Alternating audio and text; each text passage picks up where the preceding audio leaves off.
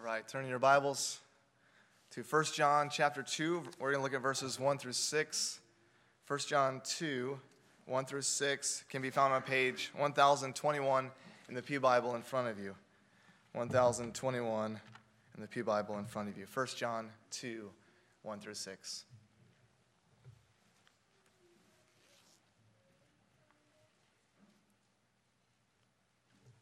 First John 2, 1 through 6. My little children, I am writing these things to you so that you may not sin. But if anyone does sin, we have an advocate with the Father, Jesus Christ the righteous. He is the propitiation for our sins, and not for ours only, but also for the sins of the whole world. And by this we know that we have come to know him, if we keep his commandments. Whoever says, I know him, but does not keep his commandments is a liar, and the truth is not in him. But whoever keeps his word, in him truly the love of God is perfected. By this we may know that we are in him. Whoever says he abides in him ought to walk in the same way in which he walked. Let's pray together.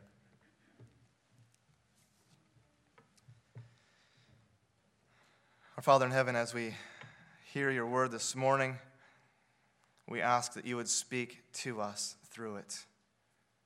We ask that you would open up our hearts and minds to receive your word.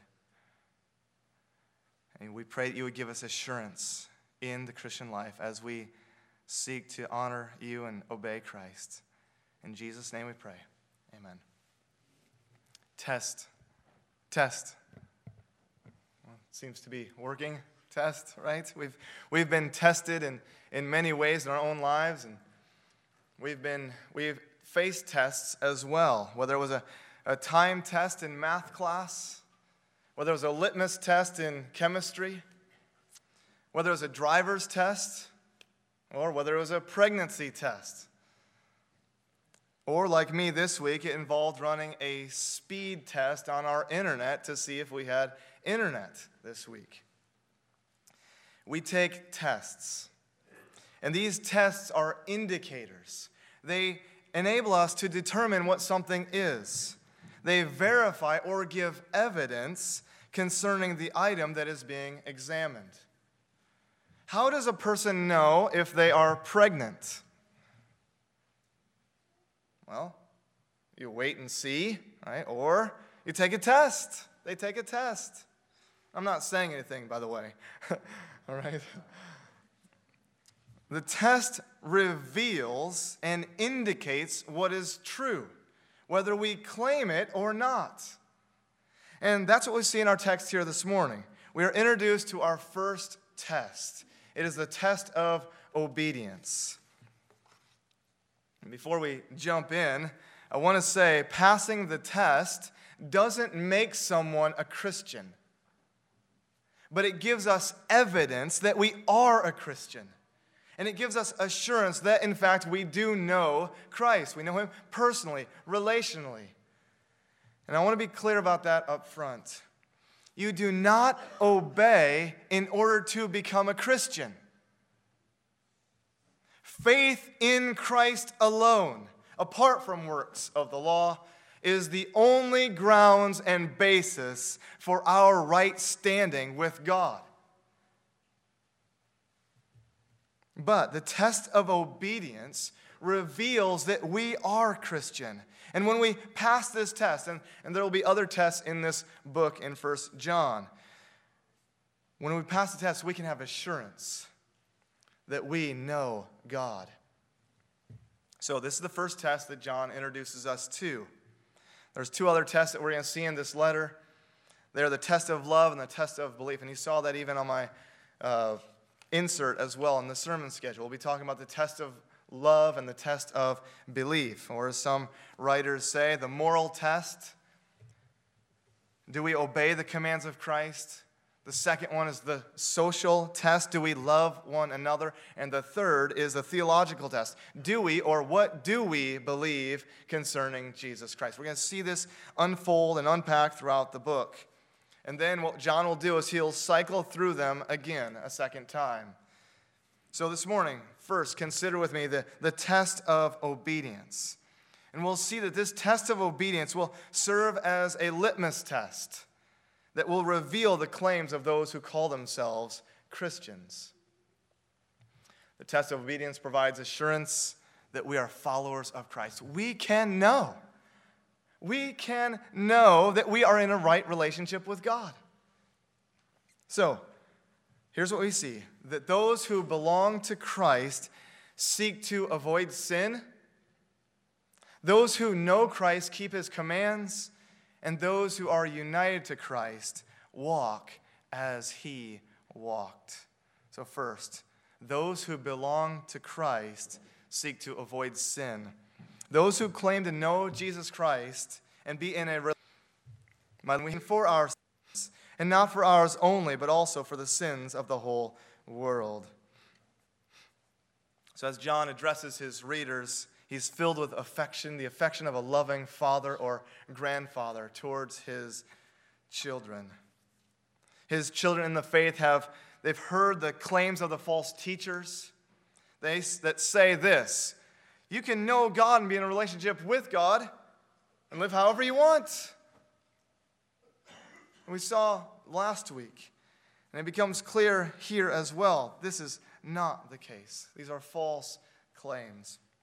And so John wants to encourage his readers, encourage his children in the faith, so he writes for the purpose that they might not sin.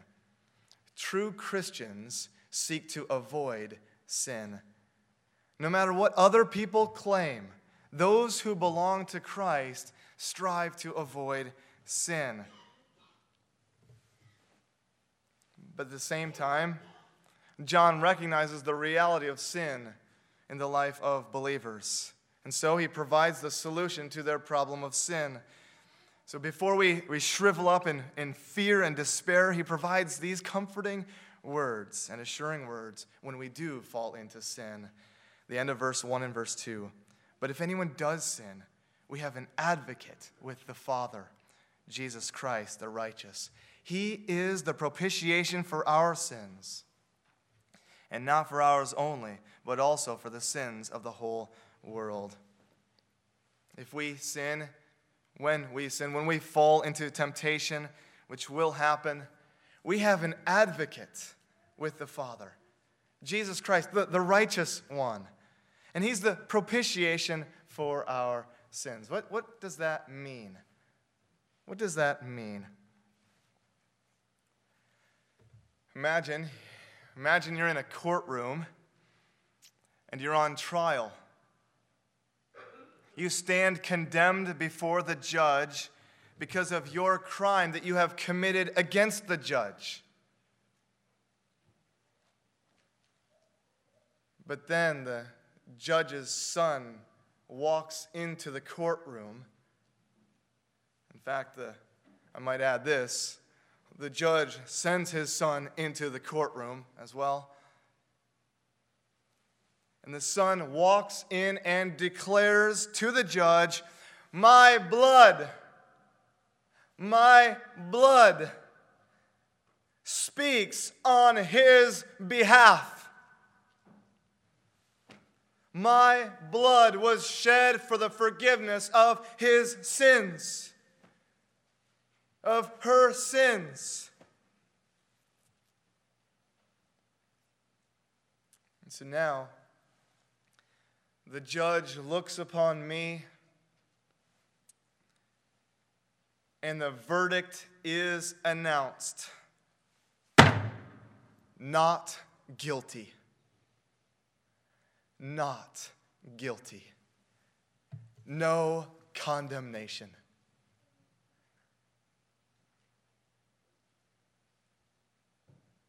You see, Jesus doesn't plead that we are innocent,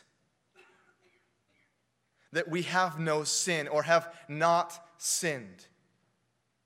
But he pleads, he's our advocate, he pleads on the basis of his work on our behalf. He is the intercessor. And he is also the sacrifice, so that all who place their faith in Christ, the verdict will be announced not guilty. as our high priest. We sung about this, didn't we?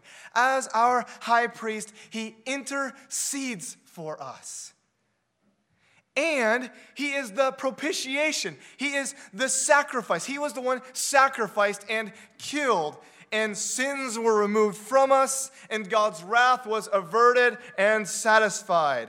And God now looks upon us with favor as his children, as those who belong to him. We sang about this, didn't we? Jesus, my great high priest, you shed your blood and died. My guilty conscience seeks no sacrifice beside your pure and precious blood, for all my sin atoned, and now it pleads before the throne. Praise God, right?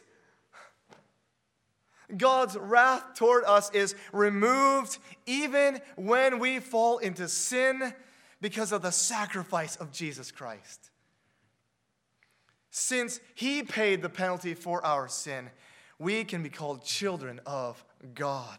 We can belong to him when we trust in him alone for salvation. So trust in him. Place your faith in Christ. Everybody, place your faith in Jesus. We can call others, no matter who they are, doesn't matter who you are or what you've done. We can, and I call you to place your faith in Jesus, to trust in him alone for salvation. And because of Christ's work for us, not guilty, but also we should therefore strive to avoid sin, right? We shouldn't pursue sin, but we should seek to prevent it. I still remember, and I believe I've told you this story before, but I think it's appropriate to help us better understand what's going on here and why we should avoid sin when we consider the sacrifice of Christ for us. Let me explain the story. When Johnny was 5 and Caitlin was 3, I think I've told you this before. When Johnny was 5 and Caitlin was 3, she did something where she disobeyed me. Okay? Not surprising. 3-year-olds disobey often. And she deserved to be punished. And she knew it. And Jonathan said to her, in his 5-year-old little voice, and Jonathan said to her, Caitlin, I'll take your discipline for you. I'll take your punishment for you so that you don't have to be, because that's what Jesus did for us. That's the gospel. And so, I disciplined my son. I disciplined Jonathan. He was punished, and he stood in her place so that she might be spared from my wrath. And how did she respond? Thank you, Johnny. Thank you, Johnny. She was filled with thankfulness, and certainly she wanted to do things for him and honor him because of what he did for her. You see? When we consider Christ's work for us in paying the penalty for us as our, and seek to avoid it. So we're filled with thankfulness because of what he's done. So my question for you is this. Questions. Are you seeking to avoid sin? Are you taking it seriously? And seriously enough that it leads you to avoid sin? Or are you of the mindset that everyone sins, so it's not that big of a deal. Christ died for it. It doesn't matter. I can live however I want. It doesn't matter if I swear or gossip or seek my own interest at the expense of others. It doesn't matter if I grumble or complain and get angry. It doesn't matter if I commit sexual immorality or impurity. No one will know. It doesn't matter. That's not the mindset of a Christian. That's not the mindset that we are called to. We should seek to avoid sin because we know the significance and pain that Christ went through on the cross for us. As those who claim to belong to Christ, we should seek to avoid sin. Second point is this. Those who know Christ keep his commands. Look with me now at verses 3 through 5, the first part of verse 5. Verse 3 says this, "And by this we know that we have come to know him, if we keep his commandments. Whoever says, 'I know him,' but does not keep his commandments is a liar, and the truth is not in him. But whoever keeps his word, in him truly the love of God is perfected." So in this section, John teaches his readers that we can have assurance that we know God if we keep his commandments. The evidence that a person knows Christ is seen in their obedience to his commands. A person can have continual assurance that they are in a relationship with Christ by the ongoing obedience to his commands. And if someone claims to know God but doesn't keep his commandments, that person is a liar. That's what the text says. The person is a liar and the truth is not in him. Suppose you say to your spouse, and I would encourage you to do this as well. Suppose you say to your spouse, "Honey, I love you. Honey, I love you." How do you know that to be true? How do we know that to be true? Is there any evidence that you love your spouse? How can we know, or how can they know that and have assurance of this? Claim it with our words, right? Answer: our actions, our loyalty to them by faithfulness and commitment to our spouse, right? Claim it. It's evident in the way I treat my wife. And this reveals whether our words are true. And this is what John is teaching us here. We can have assurance that we know God if we keep his commandments. And if we fail to keep his commandments, we don't really know God no matter what we claim. So, what are his commandments? What commands does John have in mind? And what does it look like to keep them? When we consider God's commandments, we might be drawn to the 10 Commandments. We might be drawn to what Jesus says in the Sermon on the Mount and in Matthew 5 through 7. We might be thinking of he's referring to some list of do's and don'ts. That might be what we have in our minds when we think of commandments. But John clues us in his own letter on what he has in mind later in the book. 1 John 3:23 says this regarding his commandments that we are to keep. 1 John 3:23. "And this is his commandment," here it is, "that we believe in the name of his Son, Jesus Christ, and love one another, just as he has commanded us."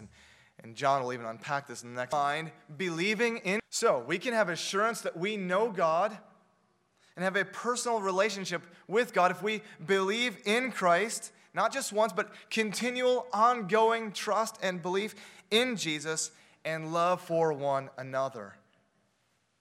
When someone says they believe in Jesus, what should we tell them? Keep believing. keep trusting in Christ. This is not a one-time event. And keep loving others. If a person lives in continual, ongoing unbelief concerning Christ and continuing to disobedience to the command to love one another, then that person is not a Christian and can have no assurance that they are a Christian, no matter what they claim. If the pattern of our life is unbelief and disobedience to Christ, then you can have no assurance that you are a Christian and no assurance that you're going to heaven. The test of obedience to his commandments reveals what we truly are. I have a tree in our backyard. I have 4 trees. I think 4 trees, right? I have 4 trees in our backyard. And if I tell you that this first one, this first tree that you approach, if I tell you and claim this until I am blue in the face that that is a pear tree, it's a pear tree. It's a pear tree. It's a pear tree.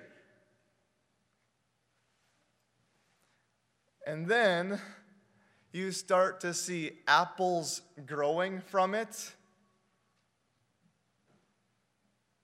What would you say? Is there any validity to my claim?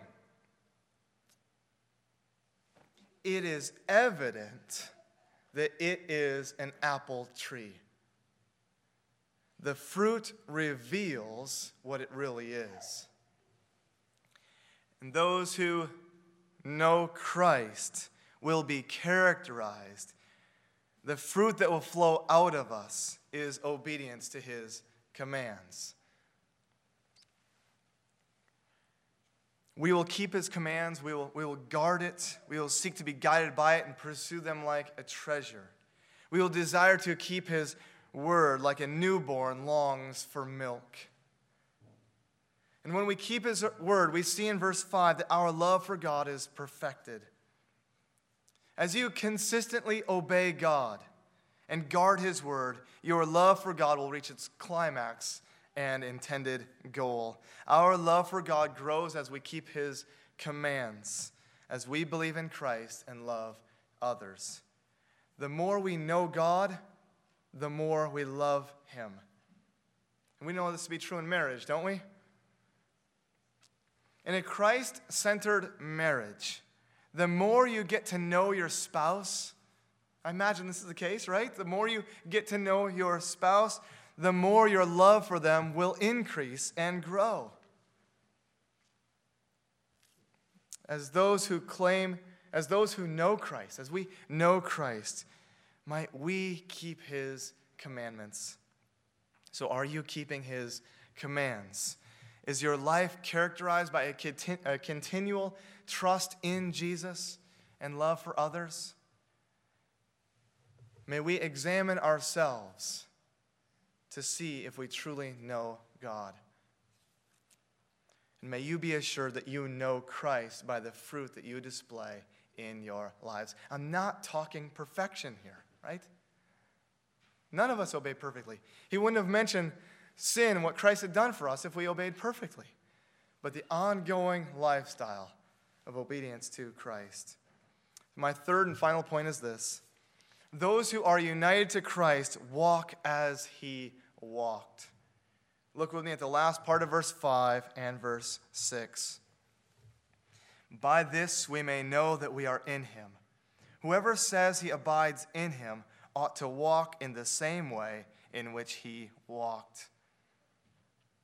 John now gives us assurance that we are in Christ, that we are united to Christ by exhorting us to walk in the same manner in which Christ walked. The one who says he abides in Christ, who remains in Jesus, is connected to him like branches are to a tree, is obligated and expected to walk as Jesus walked. A true believer in Christ is obligated to follow Christ's example and the pattern of his life. This is not optional, and we've seen this already, haven't we? And a true believer in Christ is expected to follow Christ's example and the pattern of life that he displayed. Being a Christian, being a follower of Jesus, and being saved by him is not just a ticket to heaven. It is not just a get-out-of-jail-free card. It's not just a change of an eternal address. It will and should result in a changed life that looks more and more like his. You see, this is what Israel had failed to do in the wilderness and in the promised land. If you're studying Joshua and Judges, you've seen this. Israel failed to keep God's word. They failed to be holy as God is holy. And this ultimately revealed their need for new hearts. And that's what it would reveal in us as well. If we fail to walk in the same way in which Christ walked,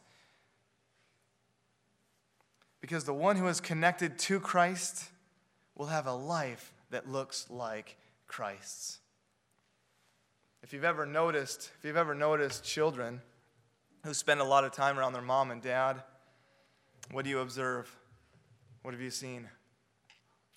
They begin to look a lot like them, don't they?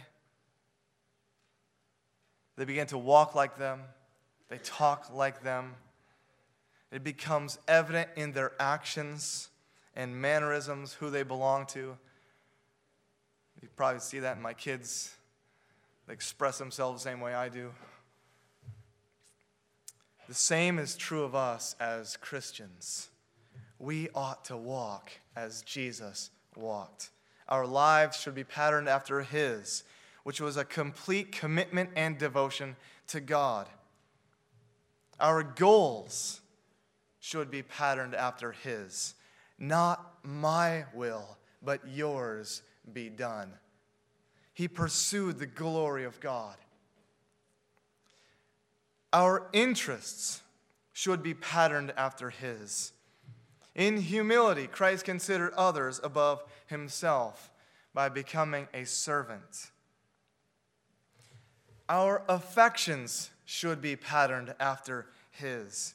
He delighted in the law of the Lord, and on his law he meditated day and night. He had compassion for the weak and lowly. He loved God with all of his heart, soul, mind, and strength. The list could go on concerning the example that Jesus has given us. So may we continually look to Jesus and seek to follow his example. And as you observe your own life and see the fruit that you bear for Christ, might it give you certainty. Might it give you certainty that you know God and are in a relationship with him in light of the many uncertainties in our own day. May you seek to avoid sin. May you keep God's commands and walk as Jesus walked.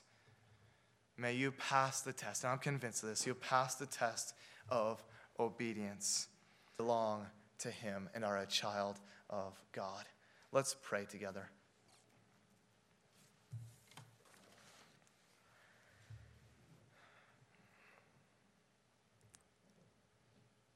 Our Father in heaven, we give you thanks for your word. We give you thanks that